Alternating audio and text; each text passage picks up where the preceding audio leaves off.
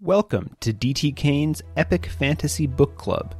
I'm D.T. Kane, author of the epic fantasy series The Agersfar Saga and the Spoken Books Uprising. Each week, I read from one of my novels, discuss my writing process, answer your questions, and have general discussions about fantasy fiction. It's like a book club, except I do all the work for you.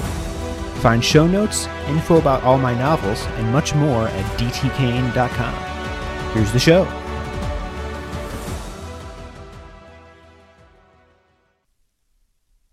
Hello, friends. Welcome back to D.T. Kane's Epic Fantasy Book Club.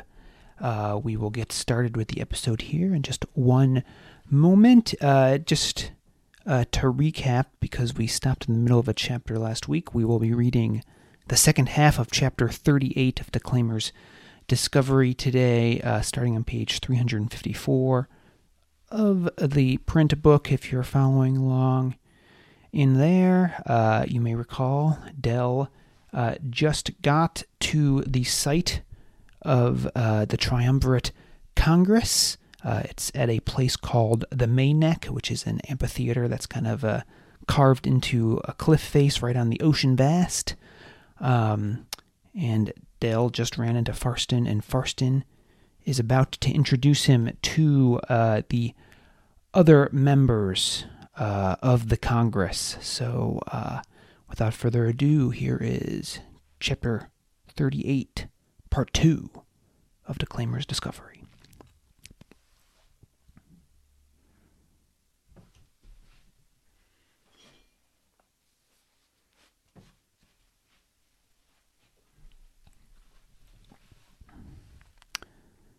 The dais was arranged with 6 luxurious leather seats that gleamed just as brightly as Farston's boots.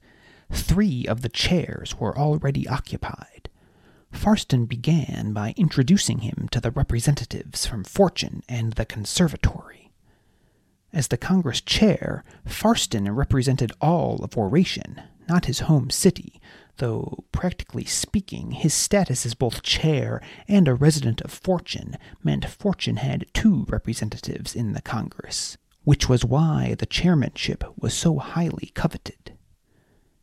Fortune's representative was Duke Meacham of Rovery Library, a man with several chins and graying hair. He had trouble rising from his tufted seat when Farston introduced Del. Meacham made no secret of his confusion over Del's lack of a hat or any sort of entourage.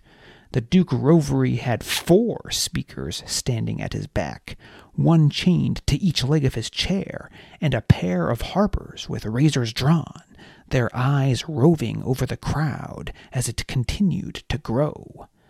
The Duke's palm was damp with sweat as Del shook it, and despite the smile of greeting and kind words, the man's sagging eyes showed he'd already judged Del unworthy of the post to which he'd been appointed. Del barely contained a scowl as he returned the man's words of greeting with polite ones of his own. The representatives from the conservatories in Fortune and Enigma were a diverse pair. There ought to have been a 3rd representative from erstwhile, but there obviously hadn't been time to summon a replacement for Liana after the Cityless attack. Despite having 2 representatives, the conservators only received a single vote, meaning there were 4 votes total for any measure under the Congress's consideration. The chair broke ties as needed. The conservator from Fortune was a tall, thin man with swarthy skin and coarse, dark hair, cut only marginally longer than that of a speaker. He eyed Del with unconcealed contempt, though that wasn't uncommon for conservators. They seemed to think themselves above even readers, though they had little true power of their own. The conservator from Enigma was altogether different. He was short and had skin like ill-cared-for leather. Instead of a white robe, he wore a fur-lined coat over top a stiff-necked white shirt that covered most of his throat. How could the man stand to wear such clothing in this boiling weather?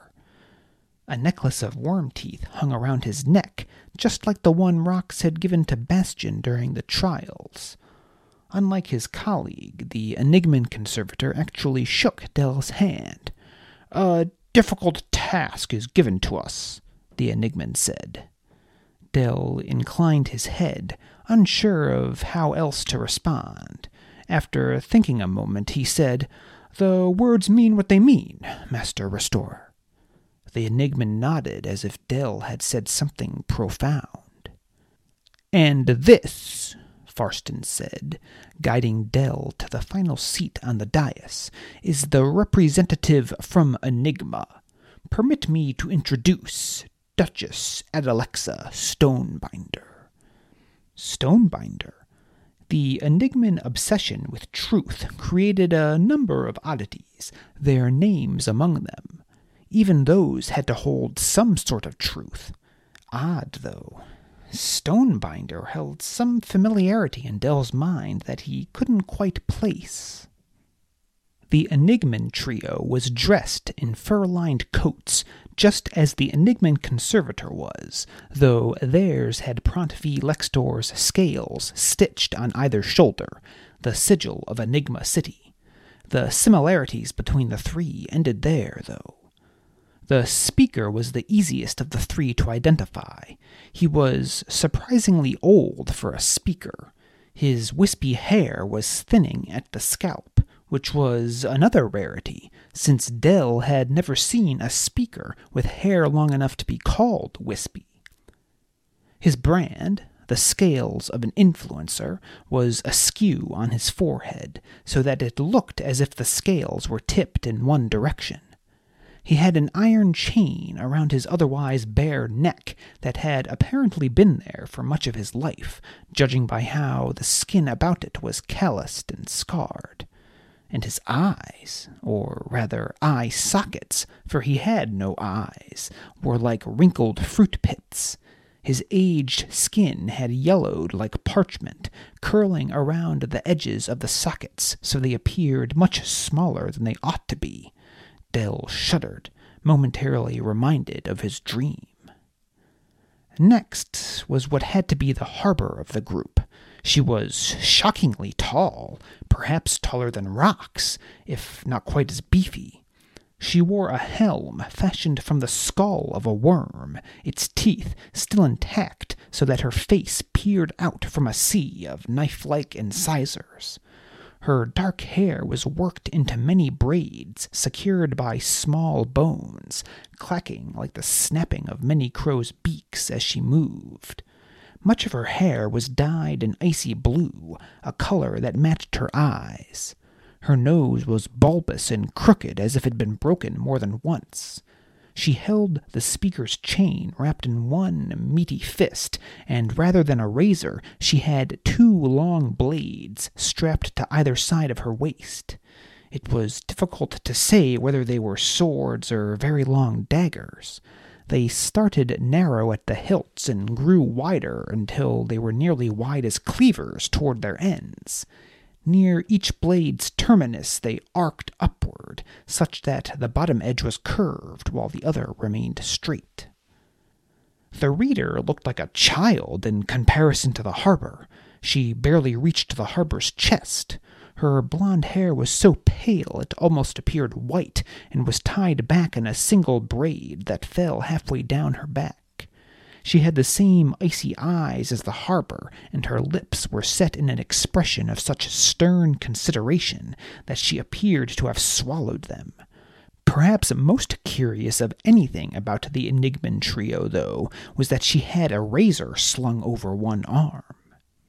"Duchess Adalexa," Dell said, bowing to the diminutive woman.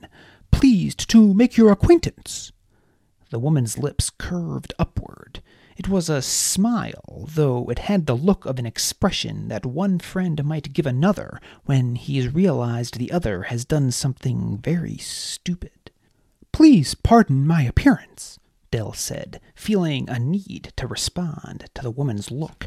"I apologize if I've The giant woman standing behind the one to whom Dell had bowed threw out an arm, wrapping fingers the circumference of wagon axles around his neck. She lifted him clear off the ground until Dell was at eye level with her. Dell thrashed his legs about, a good 2 feet clear of the earth. "I am Adalexa Stonebinder." Her voice was akin to a lightning strike upon a mountain peak. "And you are Torchsire?" The rumbling tone sounded peculiarly like Rox's, though where his was like an earthquake, the giant woman's was more like a hurricane, pitched like a wailing wind and just as ferocious.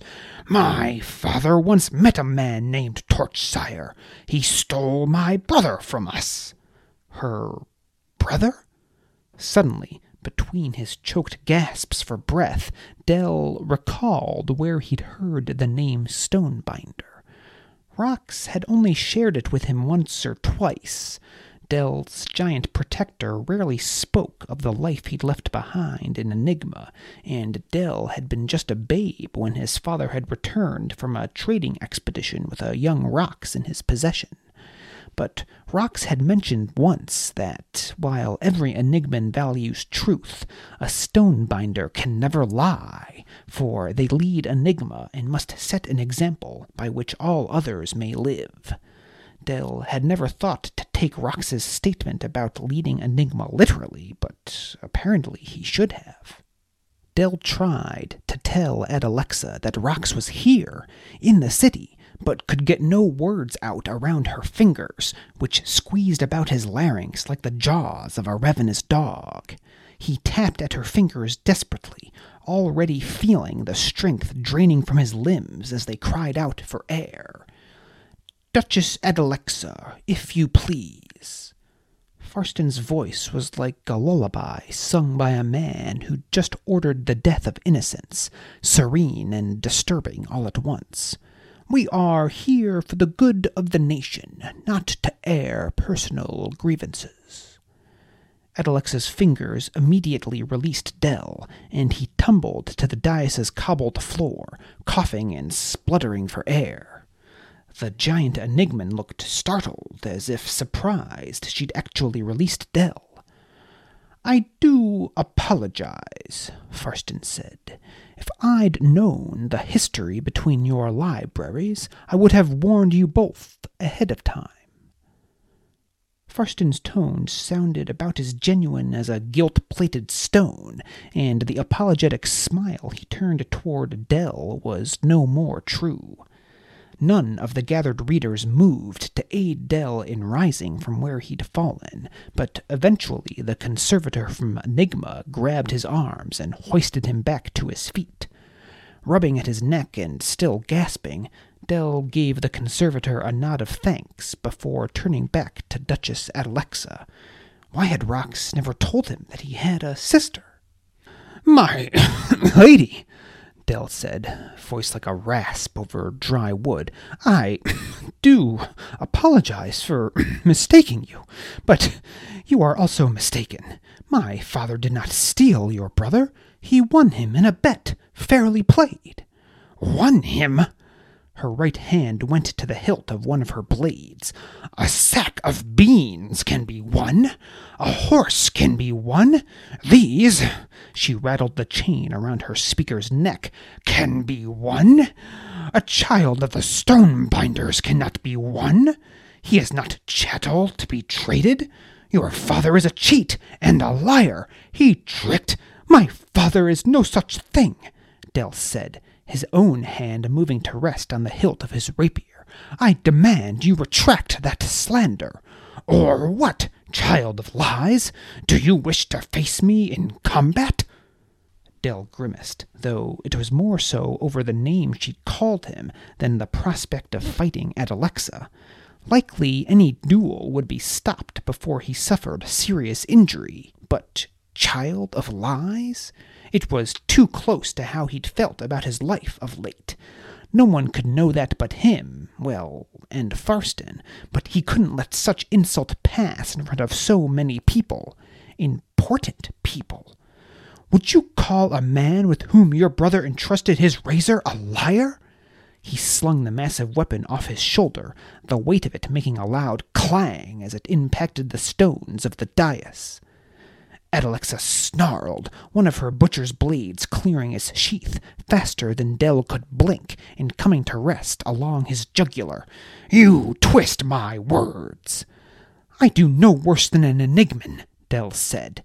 He ought to have been shaking in his boots.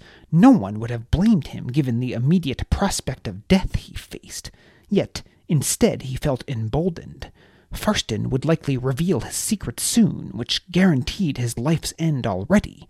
It was amazing how free one could feel in the face of death. A chuckle from beside Del drew both his and Adelexa's attention. It was the conservator from Enigma. The giant woman's blade left Del's throat to point at the laughing man. "Quiet your tongue, Aiden, or I will free you from its flapping." The conservator appeared entirely unconcerned, considering Adelexa with a sparkle in his eyes. Del gripped his rapier once more, considering whether he ought to take advantage of the woman's diverted attention. "Marquis Deliritus, Duchess Adelexa," Farston said. "Perhaps another time, when there are not so many people watching." Del glared at Farston, but then looked out into the crowd. The Mayneck was nearly full, and had grown surprisingly silent given the number of people pressed onto the grass-covered benches and standing in the aisles. "Right," muttered Del. Apparently, if he was going to shame his family and all of Erstwhile, he was going to do it in spectacular fashion, not only coming ill-dressed and unescorted to the Congress, but challenging another of its representatives to a duel before it even officially begun. He released his grasp on the hilt of his rapier and stepped back from Adelexa. "My lady, I apologize for any slight you believe my family has wrought upon your own. But while I am my father's son, I am not my father, and Rox has been my trusted protector for many years. He swore an oath to me, and as he is often wont to remind me, he would rather die than break it." Adelexa turned back to Del, her blade returning to a precarious perch just above his clavicle. She looked as if she were still considering spilling his blood, despite Farston's admonition, but then Conservator Aiden said from beside Del, "The words mean what they mean, Duchess Adelexa." Somehow, the conservator's tone held a hint of irony, one that Del didn't understand. He certainly didn't sound nearly as serious as Rox when he used that phrase. Adelexa glared at Aiden, the teeth of her helm causing her to appear more sinister than angry. But she sheathed her blade and muttered in reply, "The words mean what they mean." Del released a long breath. "Wonderful," Farston said in a feather-like tone. "Now that that's resolved, please take your seats. We will now commence this special session of the Triumvirate Congress."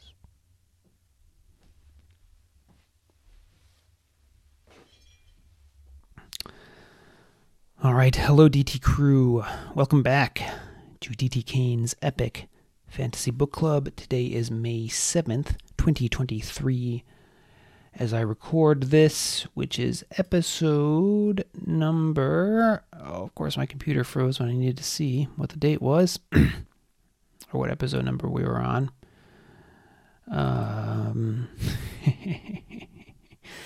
This is one take, people. Episode number 36 of Season 2 of the podcast, and episode number 63 overall. I should really write that down on a Post-it note or something before I hit record, but oh well. So welcome back. Hope everyone enjoyed wrapping up Chapter 38 of Declaimer's Discovery there. We meet Rox's sister. Bit of a surprise there. So Rox is related to the current leader of Enigma, or at least one of the leaders of Enigma, right? Duchess Adelexa Stonebinder. And you may recall from book 1 that Rox told Baz that he had a younger sister back in Enigma, which would appear to be Alexa.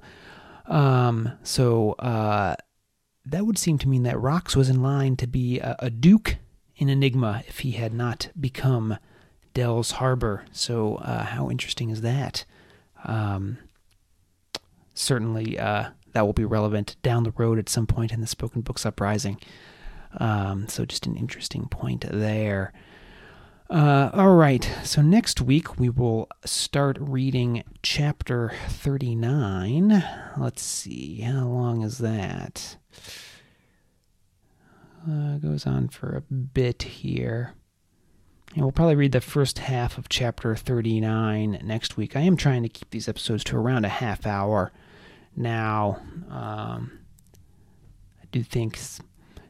I know some of you like the longer episodes, but I think a lot of people do not like the super long episodes. And also, frankly, it's just a little easier for me if the episodes are shorter. So I know we're moving through this maybe a bit more slowly than we did with the first book. But yeah, the first half of chapter 39, since it's a long one. And yes, I guess we are moving through this slower than the first book, but Declaimer's Discovery is also quite a bit longer than the Actus Trial, so there's that as well. But yes, we'll start chapter 39 next week. Let's see, in other podcast news, I do think I am going to try the idea that I threw out there last week on the podcast and in the newsletter. Try doing a book club type situation with something other than my own book, where we read an agreed upon book on our own, and then we have an episode where I talk about it, and I may even bring a guest co-host on to discuss it, so that might be fun. So I think the first one we're going to read is Riddle Master of Head by Patricia A. McKillop. I have been meaning, here I'm holding it up on the video here for those of you to see. Now, this version that I have is the complete trilogy in one book. Riddle Master of Head is only the first 160 pages of this or so. And that's one thing I'm going to be sensitive about as well. I'm going to try to pick shorter books, maybe books that are a little less known. I think most serious fantasy fans will have heard of Patricia McKillop, but she's obviously not quite as well known as some of the bigger names. So I'm going to try to give some love to some of those. So many other people have talked about things like, The Lord of the Rings, or the Stormlight Archives by Brandon Sanderson, or Joe Abercrombie's dark fantasy work. So I'm going to try to do a few slightly lesser known works. So yeah, let's see. Why don't we aim to collectively, if you're interested in participating, try to finish reading Riddle Master of Head by, let's say, the end of June. So I think if this works out, we'll probably do it on a monthly basis. But for now, since this is a new thing, I want to give everyone time to clear the decks and time to read the book. So I'll be reminding folks on future episodes, and I'll post about it in the newsletter as well. And then maybe after the July 4th holiday here in the United States, we'll have our discussion episode about it. So again, Riddle Master of Head by Patricia McKillop. Again, that's just the first book of the Riddle Master trilogy. We're not going to be discussing the whole trilogy, at least not on this first pilot episode of the book club inside the book club here. Okay, so I'm kind of excited about that. We'll see how that goes. I'll probably be soliciting people to send in their questions or discussion points about that as we get closer to the air date of that episode. I also I got some enthusiastic survey responses about my hat when I posted the survey about the book club last week in the newsletter. So thanks for that. I'll wear the hat on the book club discussion episode for sure. All right, so that brings us up to our fantasy quote of the week, and since it was Cinco de Mayo on Friday, I tried to pick some sort of a Wild West type quote, or at least a book. So I went with the Gunslinger by Stephen King. So let's see. I guess that's really more about the American West, not not Mexico, but whatever. I'm not trying to. Hopefully, I'm not offending anyone out there. This is just all in good fun for the Cinco de Mayo weekend here.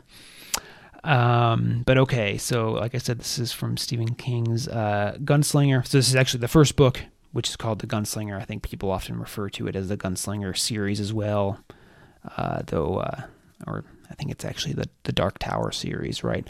Whatever. Here's the quote. Size defeats us. For the fish, the lake in which he lives, is the universe.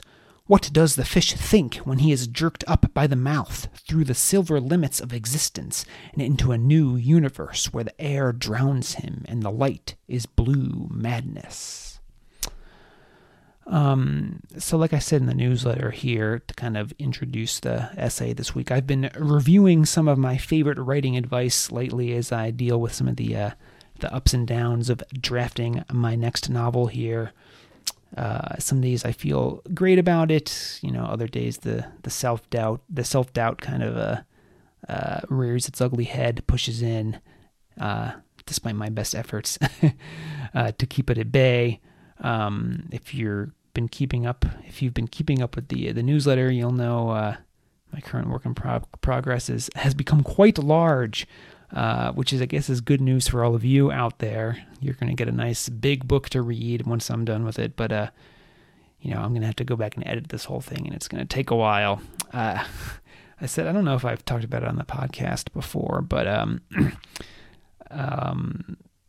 editing time is not proportional to the length of the finished product, at least not for me. I find the longer a draft becomes, it's not like a 1-to-1 ratio of drafting time versus editing time.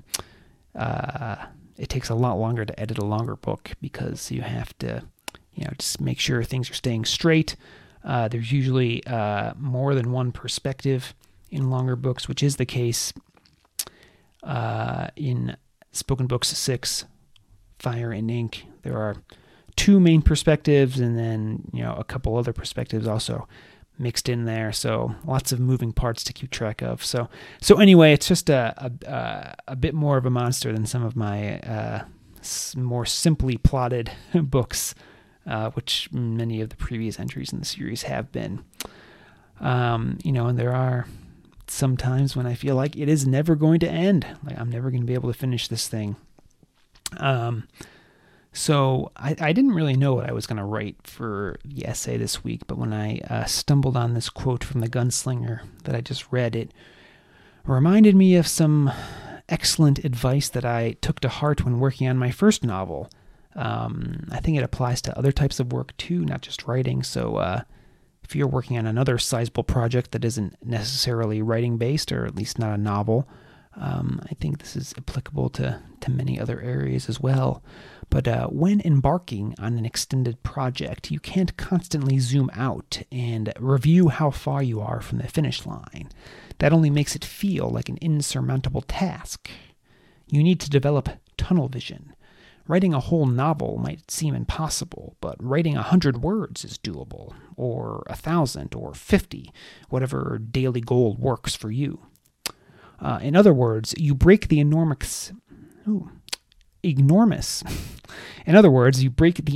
task into small, easily achieved chunks, build momentum, then repeat until completion. Each day you'll feel better having accomplished your micro goal and won't feel the existential dread over the impossibility of climbing a mountain in a single day. Related to this is the somewhat cliched principle that you need to enjoy the journey. Finishing a project is great, but the sense of accomplishment or praise or reward or whatever it is that waits at the project's end is fleeting. A reporter once asked tennis star Chris Evert how long the thrill of winning Wimbledon lasted. She responded, "About an hour." Now, there's nothing wrong with achievement, but just keep in mind that the high of reaching that goal will be fleeting. Most of your time will be spent working toward it, and what sort of life are you living if you only enjoy yourself during those ephemeral moments of accomplishment? So stop being anxious about reaching the finish line and start enjoying the process of putting one foot in front of the other. And just a footnote here for those of you who are perhaps considering writing a novel. If you write just 250 words a day, that's over 90,000 words in a year. And there you have the first draft of your novel. So, those small building blocks do add up over the course of time. 90,000 words is actually longer than the Actus Trials, or right around... No, I guess that's just about how long the Actus Trials was. So I like to consider the Actus Trials definitely certainly a full-length novel. So if you write just those 250 words a day, you'll at least have your first draft there. So, you aren't doing anything wrong if you're working slowly, as long as you're making consistent progress. All right, so that's it. Again, I feel like I've rambled a bit here, as I do sometimes in these after narration segments, but that's how it is. And I do occasionally get a kind email from you all out there saying you appreciate these segments, so thank you for that, and that's how they're going to keep me in, so there you go. All right, so like I said, next week we're going to be reading Chapter 39 of Declaimer's Discovery, at least the first half of it. So until then, this has been D.T. Kane's Epic Fantasy Book Club. Thanks for listening to D.T. Kane's Epic Fantasy Book Club. If you liked today's episode, please consider rating and reviewing wherever you listen to podcasts. If you're watching on YouTube, give this video a thumbs up if you liked it, and hit that subscribe button and the bell so you get notified whenever new episodes become available. If you'd like to listen to back episodes or review the show notes, visit dtkane.com/podcast. D.T. Kane's novels are available for purchase at most major online retailers, or you can purchase directly from his website at www.dtkane.com/books. You can receive a free short story and sign up for D.T. Kane's mailing list at dtkane.com/email-signup. If you'd like to connect, you can find D.T. Kane on Facebook at D.T. Kane Author or Twitter at D.T. Kane Author, or send D.T. Kane an email at dtkane@dtkane.com. See you next week.